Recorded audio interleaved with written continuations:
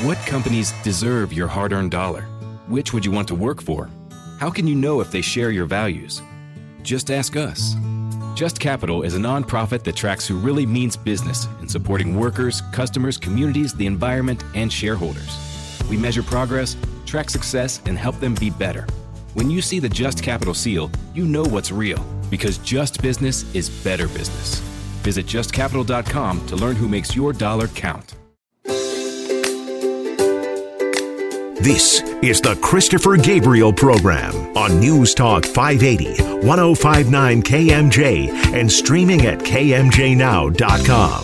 This is KMJ. We close every week with Elite Film Mind, Elite Streaming Mind. Nick Schager, the entertainment critic from the Daily Beast. Mr. Schager joins me right now. Nick, good morning to you. Good morning. Happy Saturday. Happy Saturday to you. Well, we have a non-major motion picture week. We have a lot of streaming options, and the first is going to be on HBO, The Last of Us.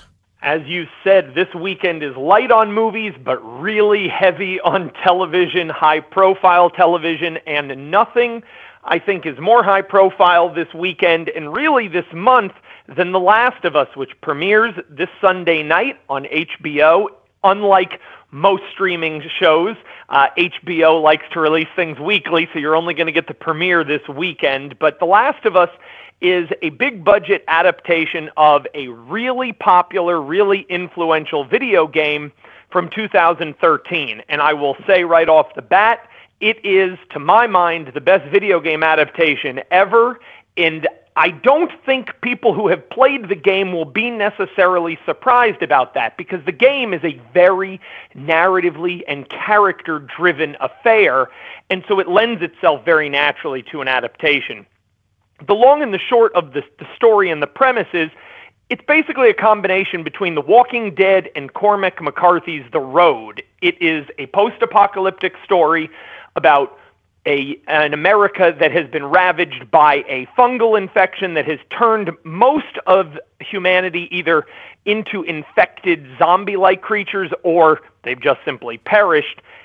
In that environment, a guy played by Pedro Pascal is hired in Boston to transport a young girl played by Bella Ramsey across the country to a rebel base in which she will hopefully play some role in potentially fixing this calamity.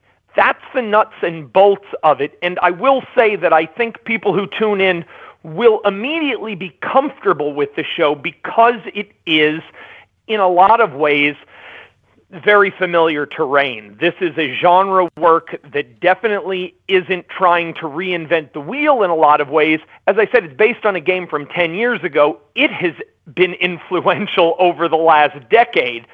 But what's really at the heart of the show is the relationship between the two main characters. And that grows deeper and more interesting and leads to all sorts of really thorny moral drama and dilemmas the longer the show goes on. That said, it's also a really thrilling piece of genre fiction. It's got horror, it's got action, it's got suspense. It has all sorts of stuff for people. So, to my mind, The Last of Us is not just a triumphant adaptation, which I think a lot of people were worried about, that people have talked about adapting it in various forms for years, but it is a great drama, period, and I think HBO, you know how HBO is with dramas. I think This is going to be one of their really big hits at the beginning of this year, and certainly the one to watch this weekend. And of course, all of you who listen to Nick regularly, and that should be all of you, know that one of the big hooks with Nick, horror. That's all. It's always a big thing. Not as guilty as charged. Are you ready for hard-hitting observations? She is the least credible person I may have ever seen on camera. The Ben Shapiro Show brings you all the news you need to know in America today. Guys, not everything is 4D chess. Why can't we just laugh? Ben breaks down the culture and never gives an inch. We all know I'm the #1 rapper in the world thanks to Facts by Tom McDonald. The Ben Shapiro Show on YouTube or wherever you listen. That's right. We're talking with Nick Schager, entertainment critic from the Daily Beast. All right, on Amazon, Hunters. Yes, Hunters returns this weekend as well on Amazon. It premiered in 2020 and was, to my mind, a really fun series. It's an alternate history sort of series in which, in the 70s, a band of minorities and really of Jews collected by Al Pacino's character are hired and gathered together to hunt the remaining Nazis who escaped after World War II. And that was the premise for what really played as an exploitation cinema type of action-adventure series. It's much more like the classic film The Boys from Brazil with Gregory Peck and Laurence Olivier about, hunting escaped Nazis and doing all sorts of missions. There was some Mission Impossible in there. There was some blaxploitation in there. And I thought it was a really fun series. And it's only returning now, and it's returning for its final season. And I won't say that it ends on a purely triumphant note, because I think this new season is a little bit more uneven than the first. And a lot of that has to do with the fact that its narrative is now split between its quote-unquote present-day action and a flashback narrative involving Al Pacino's character, because unfortunately, I have to spoil this for some people. Al Pacino's character doesn't make it through the end of the first season, but they had to bring Pacino back, and he's there being super hammy and really fun. The hook of the new season is that in the present day, meaning the late 70s, the band of hunters reassemble to hunt Hitler himself, who turns out to be still alive and hiding in Argentina and planning a big, horrible comeback. That is the kind of show we're working with here. This isn't supposed to be taken super seriously, but I do think its fantasy is both fun on its own and kind of timely. I mean, this is a story about Jews and banding together with other minorities to fight Nazis and racists and horrible people, and I do think there is a sort of relevant thrill to its action, so it's not just existing in a vacuum. That said, the series isn't trying to be timely. The series is just trying to be fun and exciting, and on that count, for the most part, I think the second season does wrap things up pretty solidly. It's got Jennifer Jason Leigh added to the cast. She's great in it. I don't know if this show needed to end at this point. I think probably that was a little more abrupt than they'd hoped. But all in all, if you haven't checked out Hunters, you should check out both seasons. If not this weekend, then soon. Well, it's interesting because you say that because you and I are always talking about series that go on too long. So in this case, it almost sounds like you're saying maybe they could have gotten a little more juice out of one more season?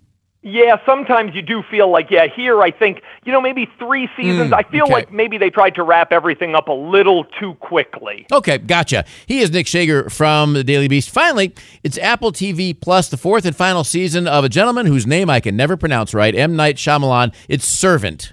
That's right. Servant also ends starting this weekend on Apple TV Plus. And, M. Night Shyamalan is one of the 2 creators of this show, and everyone knows M. Night Shyamalan's track record and knows his fondness for big surprise endings and twist endings. And Servant has spent 3 seasons doing nothing but teasing mysteries that it doesn't want to answer. It's really an amazing sort of trick that the show has pulled off, because you can follow the show moment to moment, and yet there are all sorts of fundamental questions about the show that I couldn't answer even today.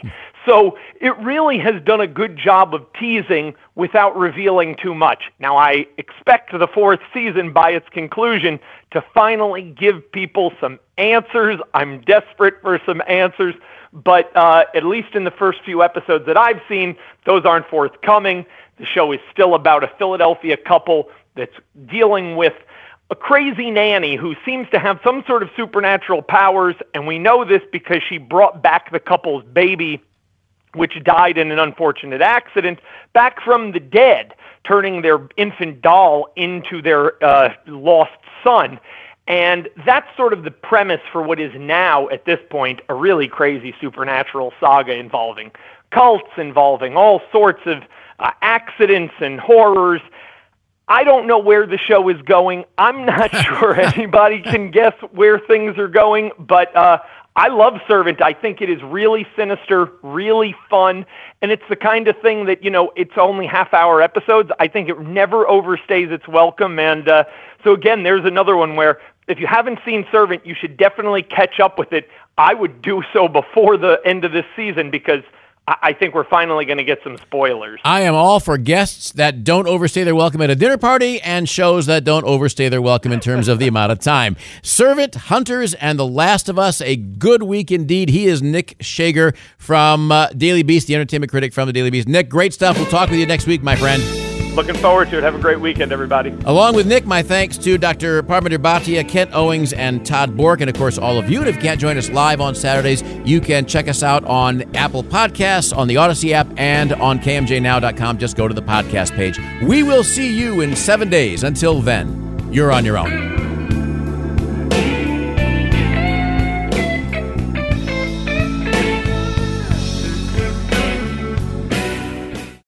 The Ed Milet Show showcases the greatest peak performers sharing their journey, knowledge, and thought leadership. This is one of the all-time best pieces of advice ever given on the show. Actor Rainn Wilson. The number one thing that psychologists point to with young people of why they are struggling so much in this mental health epidemic is they don't have resilience. So how do you build resilience if you don't understand suffering itself? The Ed Milet Show is available on YouTube or wherever you listen.